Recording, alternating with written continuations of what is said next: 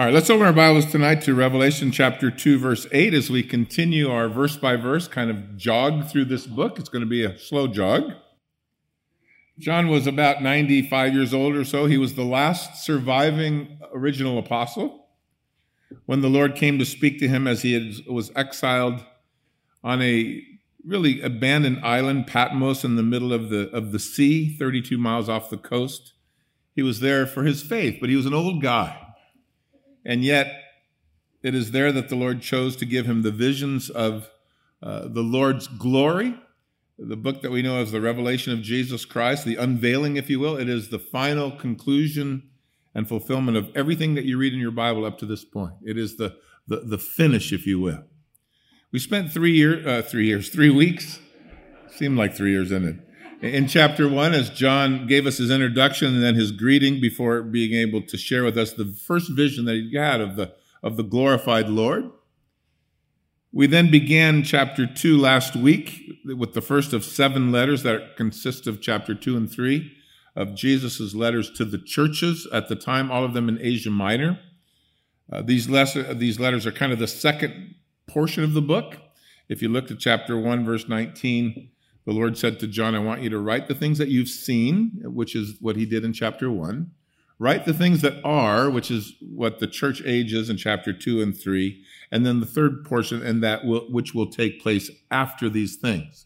And chapter 4 begins with the words, after these things. So it's really not too hard to get lost. You can't really get lost if you just follow the communication. So tonight we're going to take the second letter of these 7 that the Lord has given to John. We talked about in the first week, I think, the number 7, when it's used in a symbolic way, speaks of completeness, right? Or of wholeness, maturity, if you will. So we've said to you a couple of times that these 7 letters that Jesus wrote to all first century churches express the full counsel of God to the church. In fact, this is the only first-person direct communication that we have with Jesus and the church. So we have a lot of other things in the scriptures, but here's the Lord speaking directly to the church, everything that is in his heart.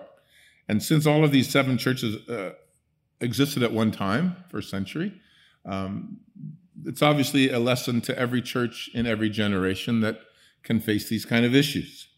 We also told you, I think, as we were going through, that in many ways these 7 churches exemplify the church ages, or the church age, I should say, from the first century until the last age or the last church that then will be waiting for the Lord to come in the rapture. So Ephesus, in many ways, what we looked at last week, exemplified the first century church through about 100 AD. Smyrna tonight that we are going to look at represents the church age from roughly 100 AD through 312 AD. The reason we say that it was the worst time for the church's persecution in its history. 7 million believers were put to death in 200 years. And it was all a function of the different pharaohs that came to power. In 312, Constantine came to power. You might know, if you know a little bit about church history. And he turned the persecution and killing of the church to just saying, hey, let's make peace, let's get along. And the church became inundated with all kinds of false doctrines and great kind of compromise. And so by the time we get to the next church in verse 12, maybe your Bible says the compromising church, the church of Pergamos. So in one sense, it is prophetic as the churches go through, but look, they're first and foremost for our own personal growth. So when you read these letters, I would say that you say to yourself, Lord, how am I supposed to be? And these letters will address that. When it comes to church behavior, what does God want us to be? And then prophetically, what can we become, or what have we become? So those are kind of the steps that we're looking into the church. Every church letter has a specific subject. Last week we looked at Ephesus, which was a church that had left its first love. The motivation for serving the Lord grew weary, grew cold, if you will. And the Lord advised us to remember where we were once and to repent of where we've ended up and then to return to where we started. Tonight, Smyrna is the persecuted church, the church under fire. I would say to you, at least by comparison, it is probably something that we know little about. I know that the church is not exactly in favor in our culture, maybe never as badly as it's been the last few years in our generation, but we have a whole lot of freedom compared to what some folks are facing in the church tonight. So to the extent that you are persecuted for your faith, I think these promises from Jesus and these words from him are going to be helpful. To the extent that you've avoided all of those things, I guess you have to ask yourself, how did I avoid all of them? And how come no one seems to be upset with me and my faith? Whenever we suffer or are in a position of suffering, most of us believe that our suffering is worse than anyone else. Oh, I had a cold, I almost died. Or, oh, I was hungry, I was starving, which probably isn't so. Looking at most of us, we could go a long time before we starved. You know, the old complaint that I complained I had no shoes till I met a man with no feet. Is really, not a lesson that we learn so easily. We sometimes see our difficulties as unparalleled. But I would suggest to you that if you think you're suffering tonight as a Christian, you might want to consider this church. Jesus' words to them in comfort would be the same words that he would speak to you if you are suffering for his glory, for his sake, for serving the Lord. Surely if you would walk faithfully with Jesus in this world, you're going to catch it from time to time. Paul wrote to Timothy in his last letter, if you're going to live a godly life in Christ Jesus, you will suffer persecution. He didn't say you might. He said it's coming your way. Jesus said to the disciples in John chapter 16, these things I've spoken to you, that in me you might have peace. In the world you will have tribulation. Not you might have, you will have. But you be of good cheer, I've overcome the world. So there's no way to really escape these things, but Smyrna was certainly an extreme case for sure, and a time of tremendous suffering for the faith. We don't have much of this kind of suffering in America yet. We may get to that point. We are the target sometimes of folks. It is usually clouded in some other issues where they don't really say we hate your God, but that's, I think, what they mean most of the time. But the churches in many other places face merciless, kind of endless suffering at the hands of wicked men. See if you can track down the underground church in China. It is probably one of the toughest places to go. Go to the Sudan. We have a friend who his ministry is in the Sudan. And he risks his neck every time they have service. You never know who the government's going to be for that week, and what 16-year-old kid's got a gun and wants to take you out.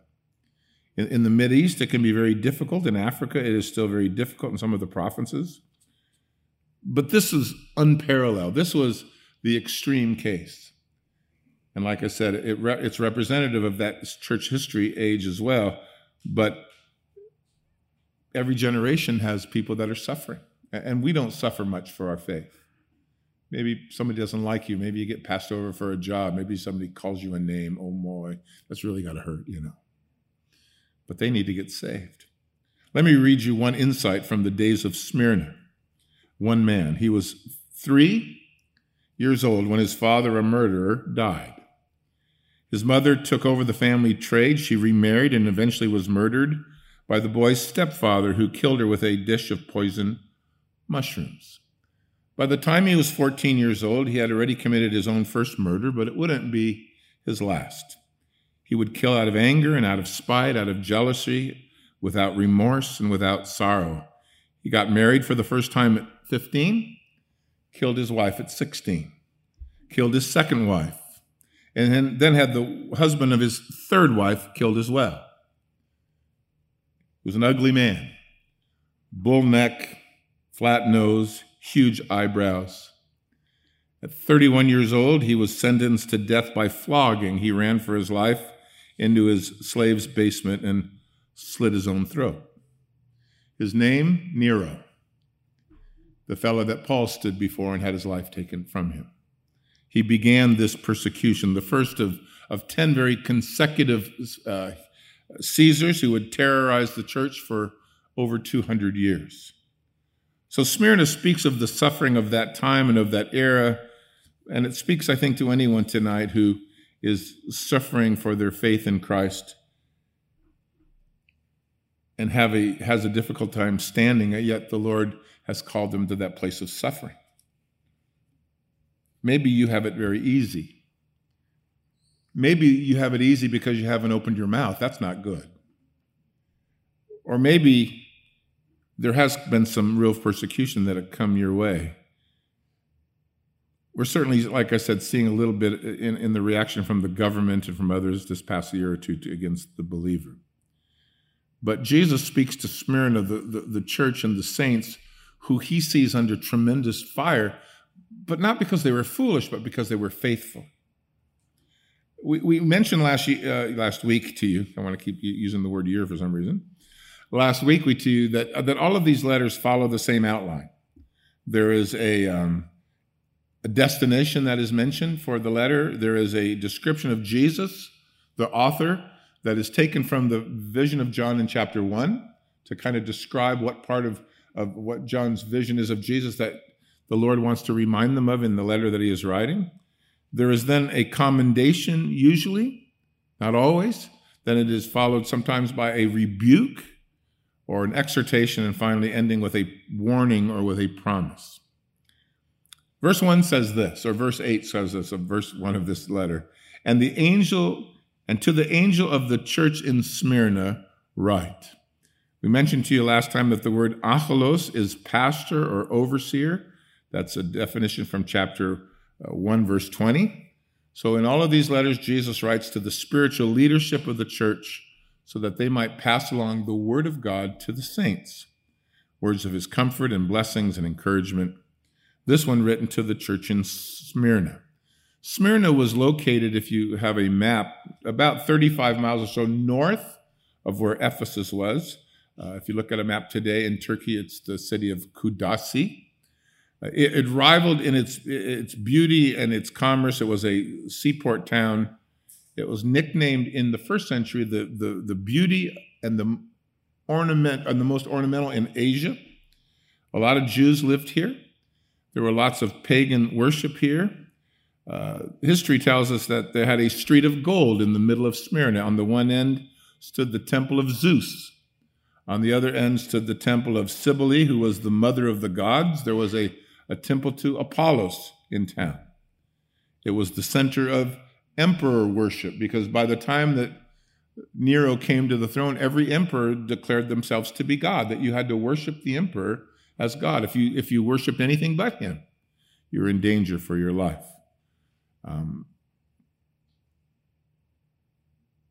So, at least in the time of this writing, the Emperor Tiberius's temple stood in the middle of town. There is nothing in Scripture that helps us to understand who founded the church here. I don't think it is a poor assumption to believe that probably the Ephesians planted it, since it was only 30 miles down the road. But we are guessing. We can't tell you that for sure. But unlike Ephesus or Kudasi, which lies in ruins, the old city, if you will. It's beautiful to see, by the way, but it is definitely leveled. The city of Smyrna still exists today in Turkey under the Muslim name Izmir. In fact, it's the second largest port city next to Istanbul in the country. There's still 3.3 million people that live in what was then Smyrna. The name Smyrna means bitterness or myrrh.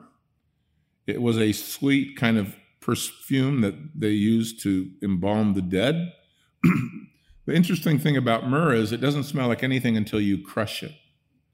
So the fragrance stays within until it is crushed, which is an interesting picture, isn't it? So Jesus was given, remember, those three gifts by the three wise men prophetically after his birth, and one of them was myrrh, right? But it spoke of his death, that he was going to be crushed, but in his death, this sweetness would come for us, life. And so it was very symbolic and very prophetic. At his second coming, by the way, in Isaiah chapter 60, verse 6, you will read there that when the Lord returns, it will speak of the gold of his royalty and of the incense of his worship, but they'll leave off the myrrh because the Lord has already been crushed. He's now coming to rule. And so you'll see that kind of dropped off. But Smyrna is the suffering church that is facing tremendous persecution, and even martyrdom for their faith. Like I said, this is a long way from where we are. So it is to this pastor of this church in this very idolatrous city that the Lord writes this letter to the church there. And then he takes the title for himself. These things says the first and the last, who was dead, and yet he has come to life. Jesus, again, using this descriptive portion from John's vision, says of himself, and is really in keeping with, I think, Smyrna's experience, that the Lord had triumphed over death. He had found victory over suffering. So he will say in verse 11 that they can expect complete victory in him as well. But he takes that title for himself. I was dead and I'm alive. You may have to die for your faith, but you're going to live. And he promises that in verse 11. There's that scripture in Matthew that says, don't be afraid of those who can kill the body, and then they can't do anything else to the soul. Rather, fear him who's able to destroy both body and soul in hell. So the devil may cause great problems, but our victory is assured. We're going to be with Jesus. And so that's the title that he takes, very appropriate, obviously, to the church that was so under pressure. And then here's the commendation. I know your works. Jesus begins with these words in every letter, in all of the 7. And I think that either is a promise of real joy, like, good, I'm glad the Lord knows. Or it's terrifying. If you're trying to hide something, he knows. But notice that the Lord was very aware of their faithful service under the midst of tremendous persecution. And it always comforts me to know that God knows my heart and keeps good records. And when people misjudge or, I guess that's the right word, that he never does. So it's something you just go, the Lord will fix it. He knows. And so when you feel like maybe no one appreciates how hard you've had to work or how much sacrifice you've had to make or how faithful you've had to be or what that cost you, know this, God knows. He's writing it all down. He keeps perfect record. The problem is if you keep records, he won't, right? You just go in secret and the Lord will reward you openly. So it's a blessing to know that. This letter in particular, verses 8 through 11, very small, has absolutely no words of condemnation in it whatsoever. No word of correction. Unlike the next letter to the church in Pergamos, this church has done considerably well, and the Lord has nothing negative to say to them at all. I know your works, and I know your tribulation, and I know your poverty, but you're rich. God was keenly aware of how much they were suffering, what they had to give up, what they had to go without, what they had lost in the process, what was taken from there. And the Lord says to them, I know exactly what you've had to do to follow me. From a political standpoint, in the first century, the suffering for the church in Smyrna would have been brought to them by the hands of the Romans. They would take and feed Christians to the lions. They would allow wild dogs to tear them apart. They would put pitch over their bodies and use them to light up the hallways in the cities. Well documented, not making anything up. It was a terrible time. Polycarp, who was the bishop of Smyrna, was burned at the stake there in 155 AD. Polycarp was a disciple of John's. He would take over John's pastorate in Ephesus for a time, would end up 40 miles to the north as the pastor of Smyrna. He was called the bishop of Smyrna. You can find it in history books. It isn't in the Bible, but it is historically written. He was in his 20s when he began to serve and minister. Tertullian and Irenaeus, who are two early church fathers, both write of them. In fact, Tertullian writes of the Smyrna church, the blood of the martyrs is the seed of the church, and the suffering of Smyrna has led to the salvation of many. The night that Polycarp was killed in Smyrna by the Romans, he had a dream that he was going to be burned at the stake. He got together with the church that next morning and he said to them, the Lord has shown me that today I'm going to die. When he was taken by the Roman centurion, he was given the option to deny Jesus and honor Caesar. Just say it, and you live. Polycarp, according to Tertullian, responded, "For 86 years I have served my king, and he has been very faithful to me. Shall I deny him now? You are threatening me with a fire that will burn for less than an hour, while you're in danger of a fire that will burn forever." Polycarp was then put into the fire pit. He refused to be tied down, said he would stand on his own accord. The fire was lit, and according to Tertullian, the fire, rather than coming at him, moved away from him.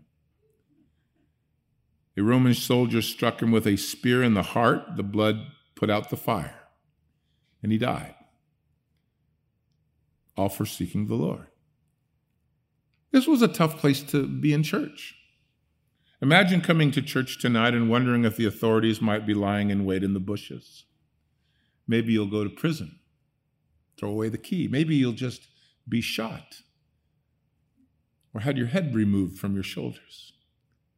Would you still come? No, I got to be wise. Sometimes it's hard to avoid. I know your tribulation, the Lord says. It had been grossly unfair. It has been extremely unbearable. They had persevered for years, loving the Lord more than their own lives, but that was the political pressure. Economically, according to history again, they suffered tremendously for their faith. They were denied, the church was, or first century, employment. Their goods were seized. The word for poverty here is the word in Greek for absolute or abject poverty. You really have nothing you could call your own. How did they get so poor? Well, according to history, the Roman government was offering in the first century a 10% reward for anyone who turned in anyone they knew that was practicing the Christian faith. You would get 10% of what they owned. The rat would receive the 10%, while the person being betrayed would be convicted.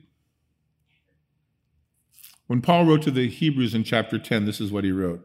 You have had compassion upon me in my chains, and joyfully accepted the plundering of your goods, knowing that you have a better and enduring possession for yourself in heaven.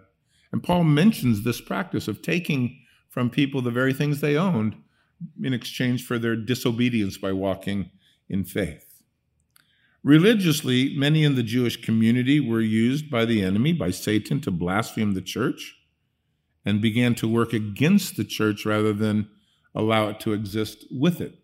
While the church was a sect of Judaism, it was relatively quiet. When they got off on their own, they became a tremendous threat. So wherever Paul went, he would stir up this persecution. They would claim to be worshipers of God. Jesus will correct that claim here by saying in a few verses, they are of the synagogue of Satan. Tough words. Literally to say, these are religious people who are pretending to know God, but they don't know him. Paul, when he wrote to the Romans, said in chapter 2, for he is not a Jew who is one outwardly, nor is circumcision outwardly in the flesh. He's a Jew who is one inwardly. His circumcision is in his heart, in the spirit, not in the letter, whose praise is not from men, but it's from God. Later on to the Philadelphian church in chapter 3, verse 9, the Lord will say, indeed, I will make those of this church or the synagogue of Satan who say they are Jews, but they are not, they lie. Indeed, I will make them come and bow before your feet and to know that I have loved you. So much of the persecution against the church at Smyrna was political, some of it economic, but a lot of it religious. It came from religious people who didn't believe in Jesus. Oh, they claim to know God, but they hate you for your faith. And that's the suffering that came their way. It is certainly true that historically the greatest persecution the church has ever faced doesn't come from the world, comes from the church, from the religious people who oppose God's word. And Smyrna saints had very few friends among the religious in town. So the Lord says to this very difficult place to meet, I know the oppression that you're facing. I know the afflictions that you're suffering. The veneer has worn thin. The persecution has begun in earnest. The word tribulation here, I know your tribulation, is the word for pressure from without. It's not internal pressure, where you fight in your own heart with your flesh. This is talking specifically about those outside of your life making life difficult for you because of your faith. It probably wasn't a good city to wear a witness t-shirt. I belong to Jesus, not going to be good for you. Not a good place to carry a Bible around. The world may never know what it costs you to follow Jesus, but let me assure you, the Lord does. And just stay faithful. Because in the end, the reward is eternal life. So it's really foolish to try to cash in for something less, isn't it? The Lord says to them, I know your poverty. I know what you've lost and how broke you are and how little you have, but he said, you're rich. Jesus saw them as rich, though outwardly they'd lost virtually everything in life. Why? Well, biblically it means because you have eternal rewards, right? Your riches are in terms of spiritual goods, aren't they? It's all a matter of perspective. You sit in this church in Smyrna and you go, man, we're broke. We don't have, we have nothing. We have nothing. And the Lord goes, oh, you're rich. That's easy for you to say. But we have nothing. And yet, if you look through God's eyes, they were rich. When Paul wrote to the Corinthians in chapter 8, in writing about Jesus, he said of the Lord, for you know the grace of our Lord Jesus Christ, that though he was rich, for your sakes he became poor, so that you, through his poverty, could be made rich. That's God's perspective of you and I tonight. Maybe you have very little in the world, but if you have a faith and a trust in Jesus, you'll have riches in your testimony, riches in your fruit. You'll have a rich life, and you'll have a rich life to come.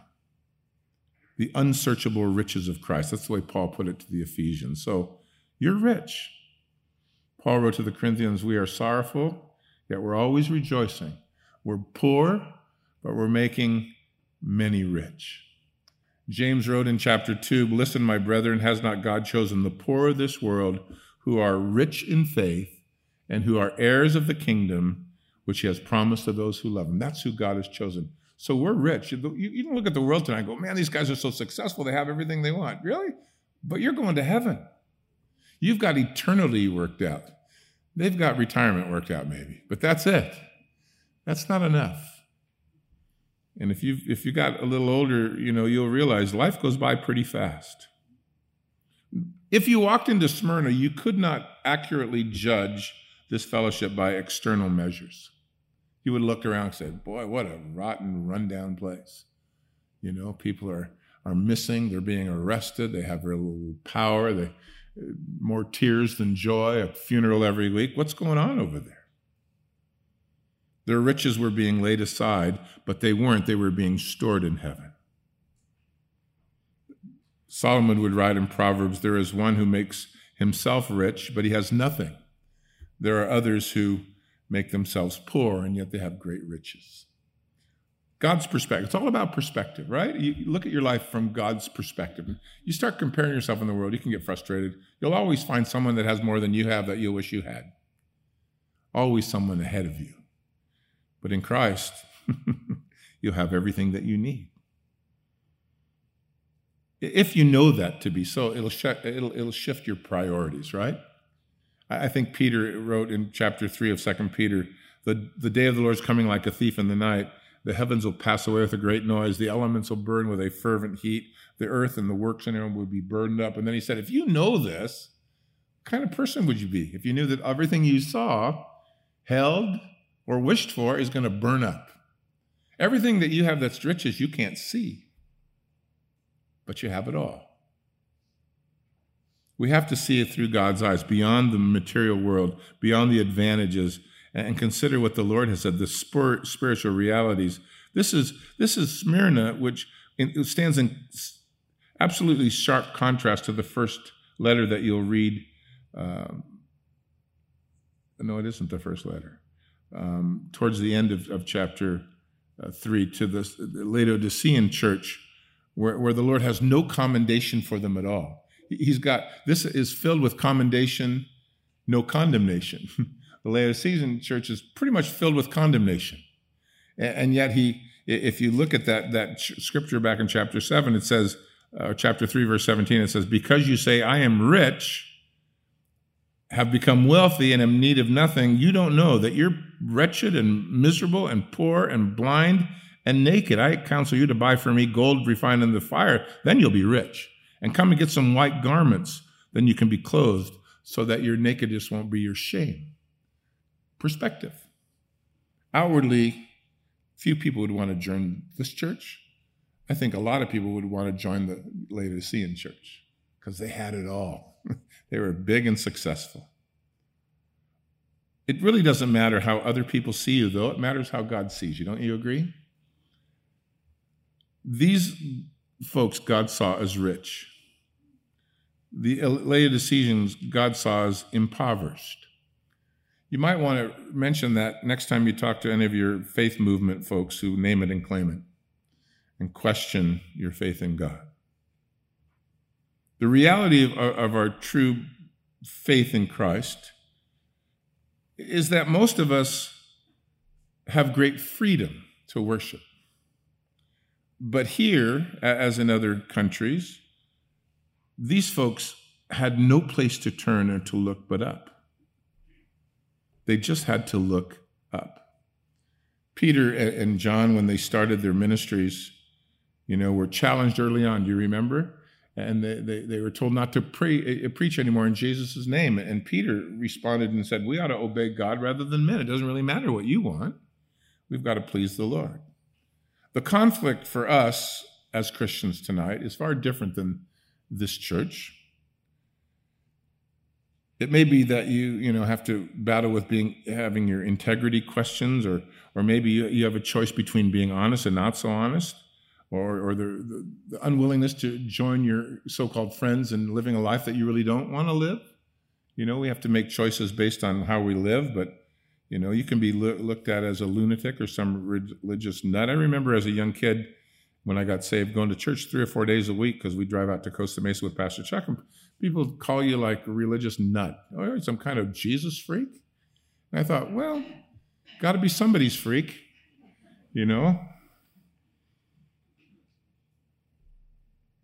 God knows what this church was going through. If you're going through it tonight for your faith, God knows. Maybe no one else realizes it, but he does. So in Smyrna, the challenge was pretty clear. It was physical death. For us, it is spiritual death that lurks without. Jesus knows what we face. He knows how we can overcome it. He warns us even about it, that we should be careful and keep our eyes on him. Blessed are you when you're persecuted for righteousness' sake. Yours is the kingdom of heaven. When you're persecuted for righteousness, that's great to the Lord. We can suffer harsh words, but they suffered life and limb. We suffer misrepresentation. The media is certainly good at misrepresenting the believer. They were forced to decide if they believed enough in the Lord to walk openly. I know, he says, verse 9, the blasphemy of those who say they are Jews, but they're not. They are instead of the synagogue of Satan.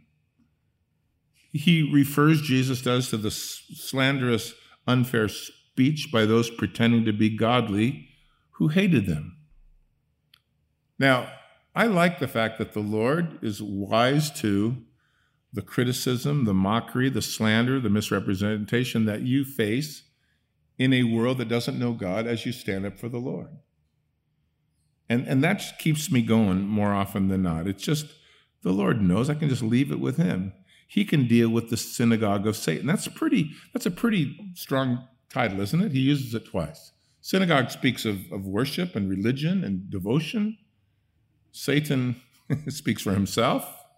But this is an apt description from Jesus' mouth of the religious hatred, I should say, carried out supposedly in the name of the Lord against God's people. It's amazing the type of people that turn on believers, and they're usually church people from just not the right church. Well, that's the commendation. Verse 10, rather than a rebuke, which there is none, here is an exhortation. Do not fear any of those things which you are about to suffer. Indeed, the devil is about to throw some of you into prison, that you may be tested, and you'll have tribulation for 10 days. But be faithful, even unto death. I will give you the crown of life. Verse 10 is frightening, I think, if you're in the church, because you hear these words twice.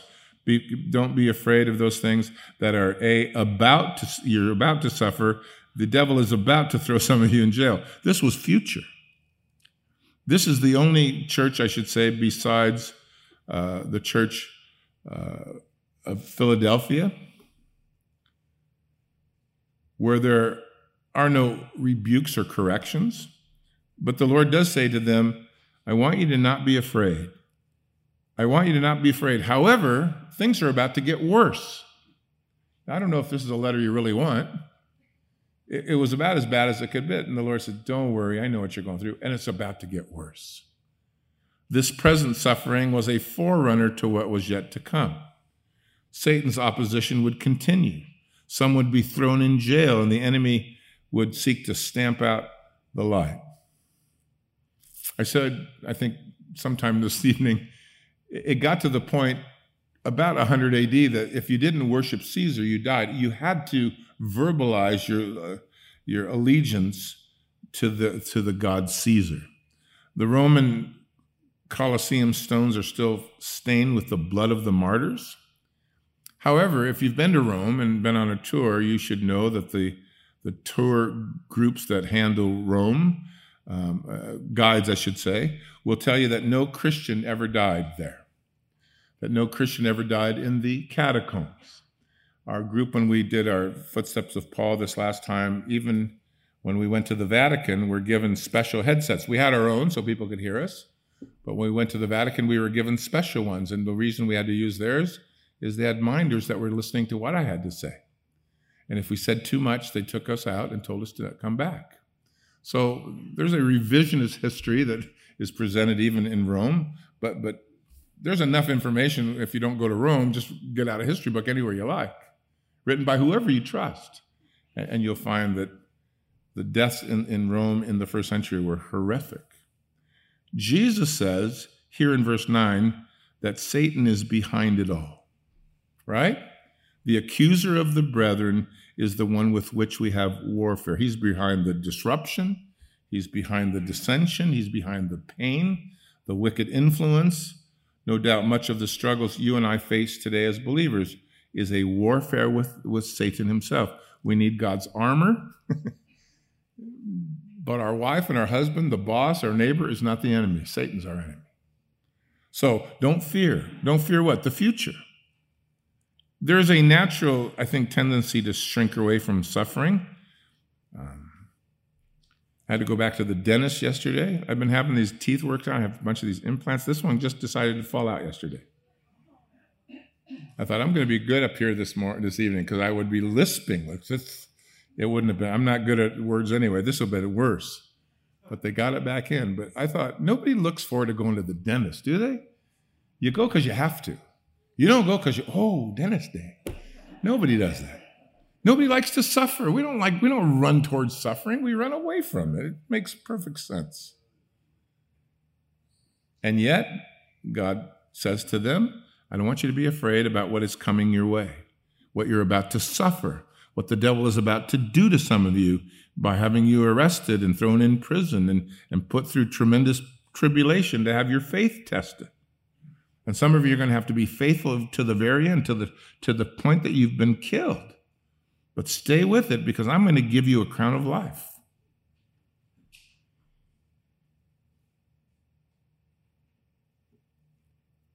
God always sets the limits for Satan. You know that, right?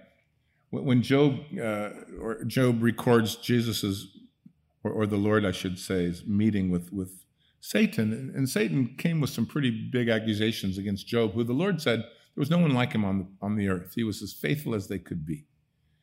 And Satan made a bunch of wild accusations. Of course, he's faithful to you. You give him everything he wants. Take that away, he'll curse you to your face. Well, that didn't work. So Satan came again. He said, well, of course, he's faithful to you. Look, if you lay your hand upon his body, if you make him physically sick, he'll curse you to your face. And the Lord said, all right, lay your hand on him, but you're not going to take his life. And again, it didn't really work out. So Satan is, in one way, he works for God, doesn't he? He doesn't know it because he's that dumb. But he does. He does what the Lord allows him to do. God uses him for his own purposes. And then in the end, he's going to be judged for his hatefulness. So God sets limits upon the enemy. I think it is helpful that you and I remember that there are limits set. My grace is sufficient for you. My strength is made perfect in weakness. Paul said, all right, then I'll suffer my infirmities. I just want to be dependable upon the Lord. So the Lord says to them, it's going to get worse for you before it gets better. But I know what you're going through. And I need you to be faithful. And your faith is going to be tested. If you get through it, there's life waiting for you. The devil is about to throw some of you in prison. You're in warfare tonight. Aren't we in a warfare? Don't you feel it? It is at warfare times when our courage is tested. It's easy to be courageous in faith when there's no trial. Usually faith comes when you have to personally begin to pay for your faith. That's when fear sets in. Oh, now I have to decide, what am I going to do? Maybe that's why so many believers, even in our culture, are silent. They don't speak up for the Lord. They don't voice the biblical opinions because, being inactive and quiet brings a lot of ease to my life. Retreating to the comfort zone where no one knows my faith. But that's biblically called worldliness. That's not good.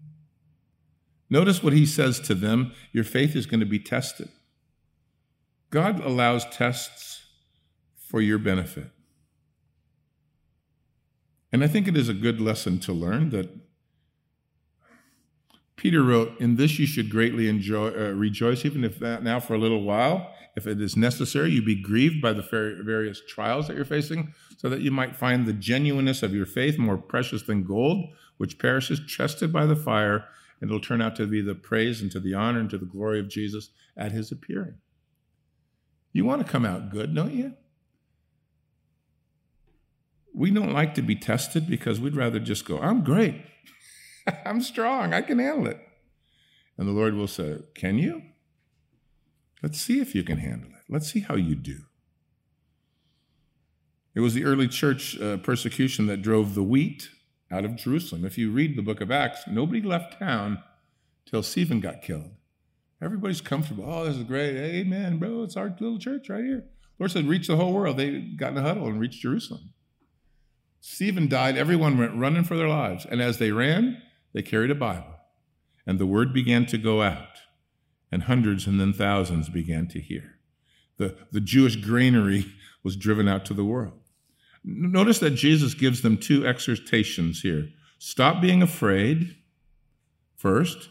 Don't be afraid of these things. And down at the end of the verse, and be faithful unto death.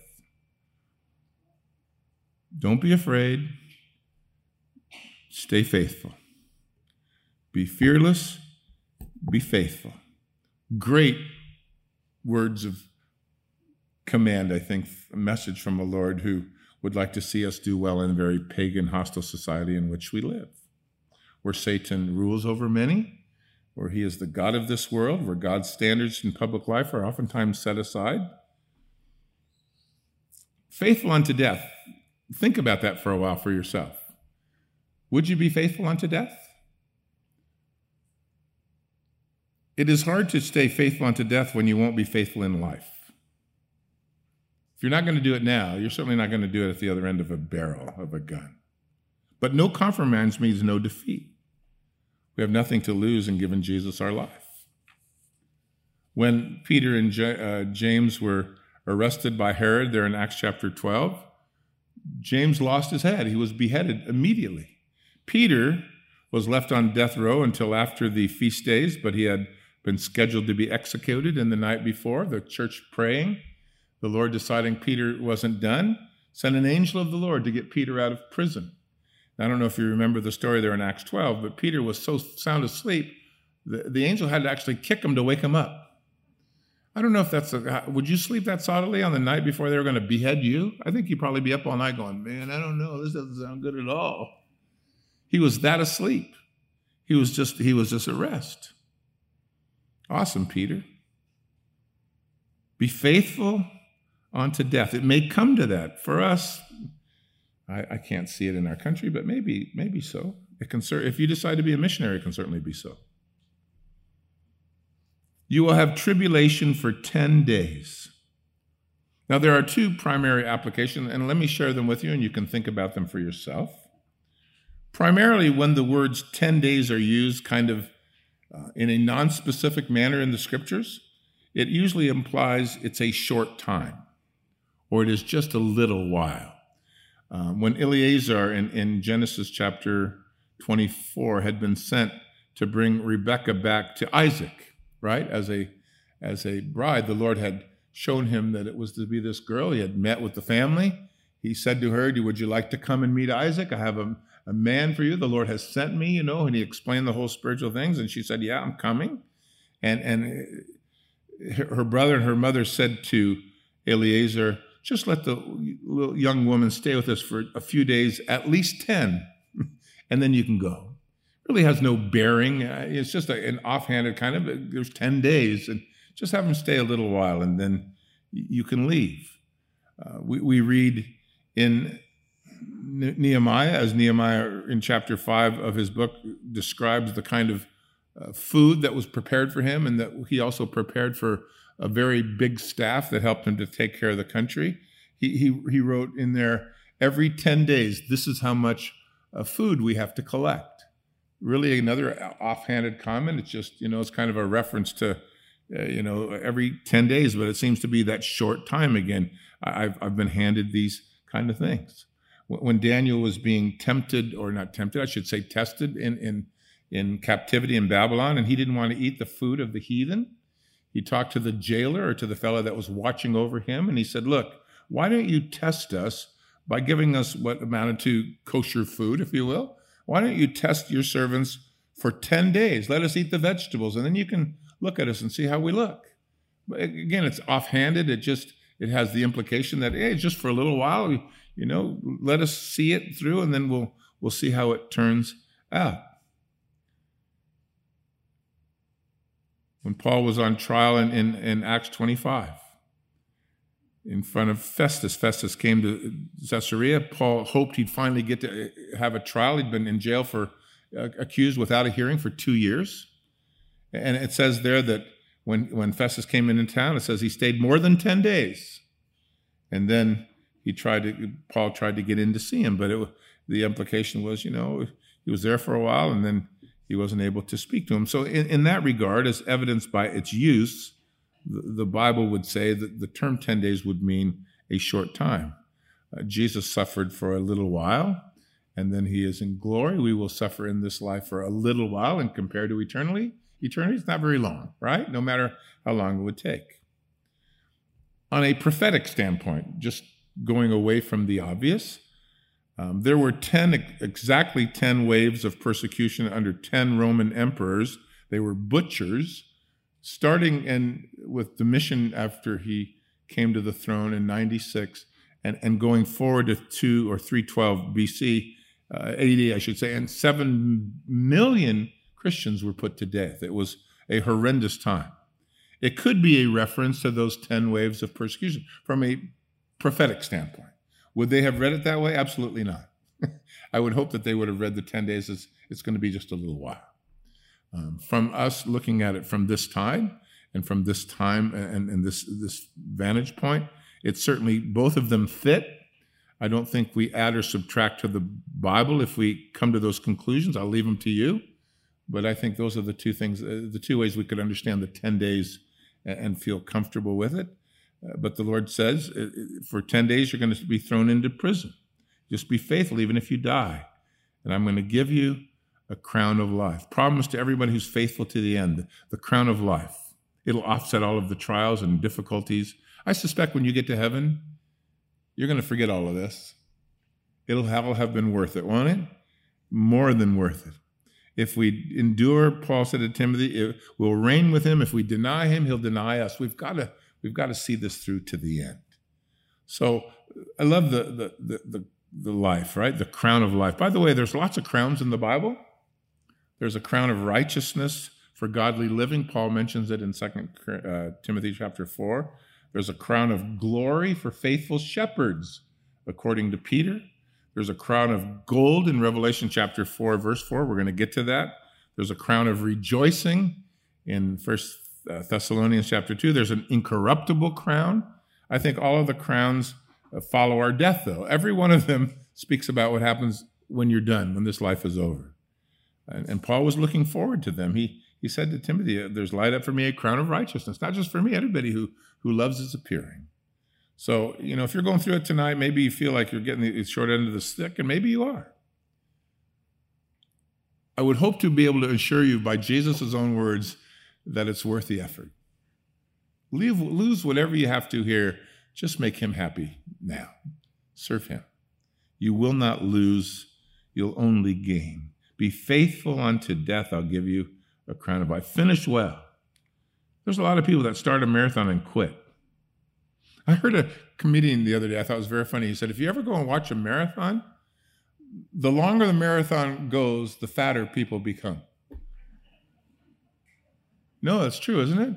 All the skinny guys are at front running really fast, and the guys at the back are just like me and the rest of you, I'm thinking.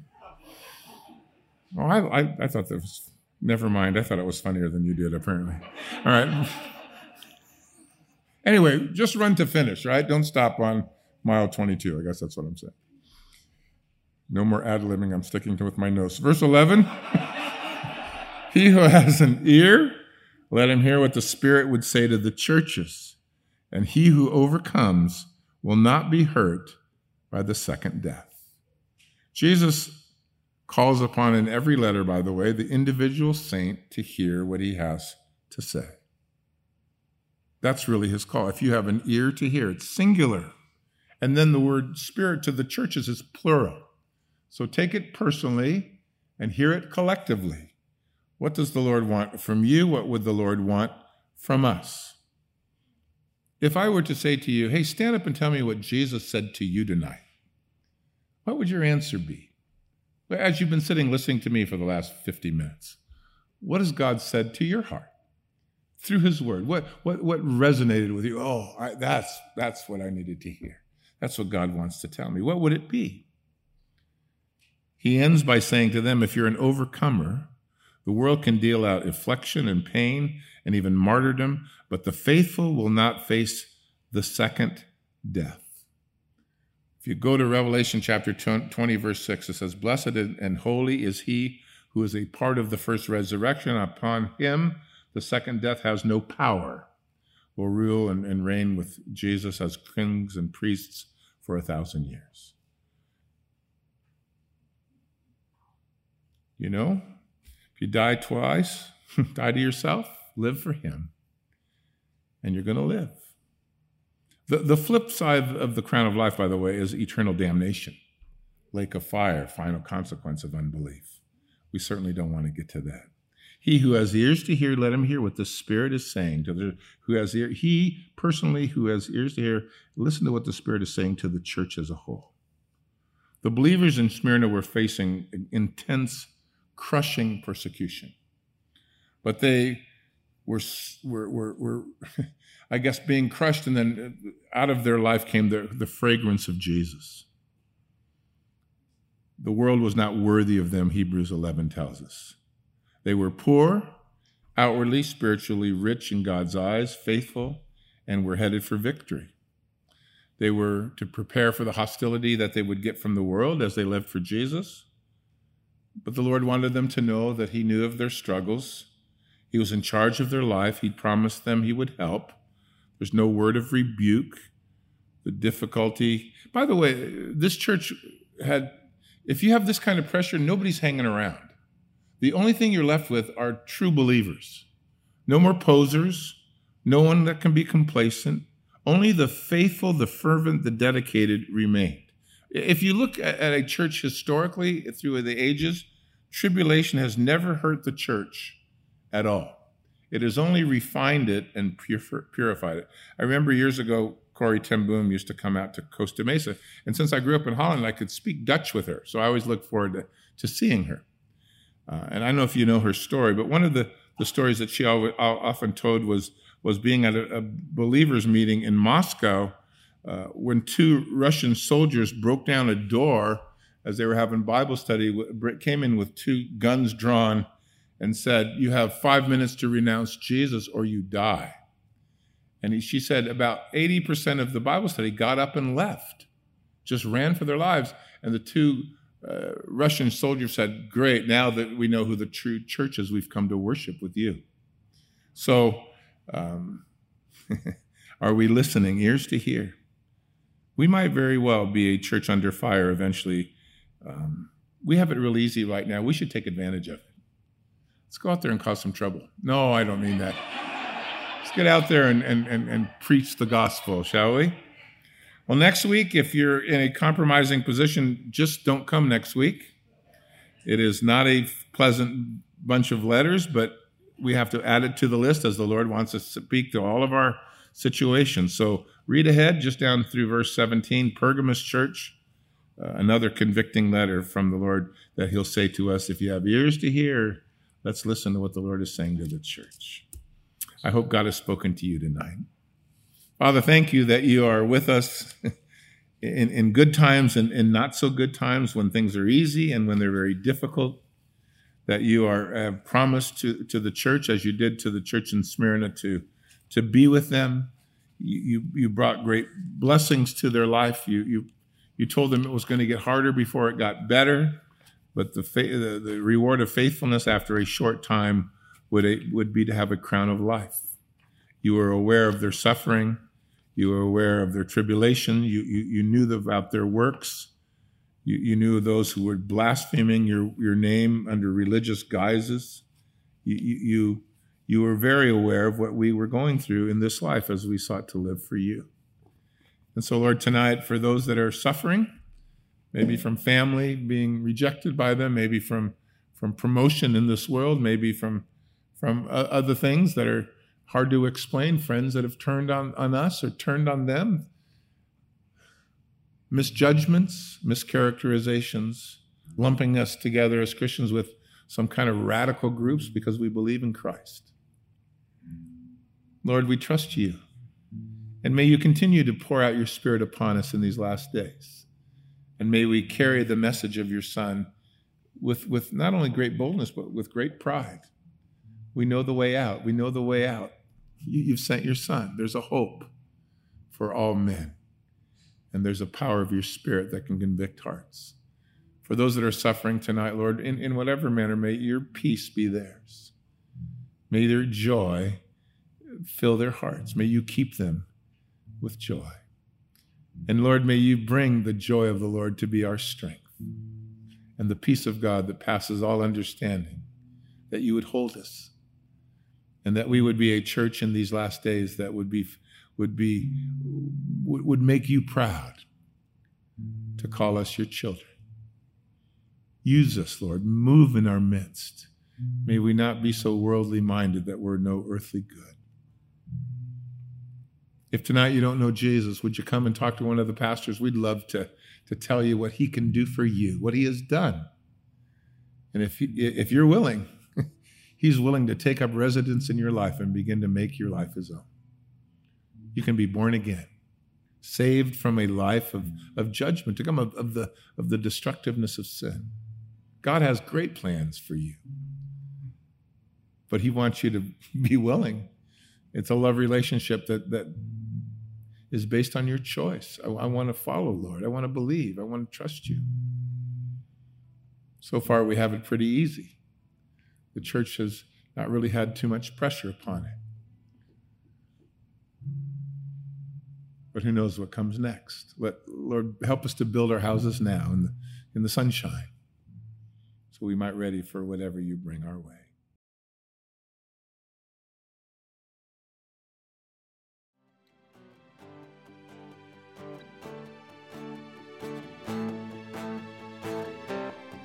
Well, thank you for listening.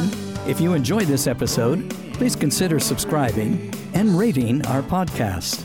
You can visit us on the web at morningstarcc.org and on our YouTube channel at MorningstarCC. Again, that's at MorningstarCC.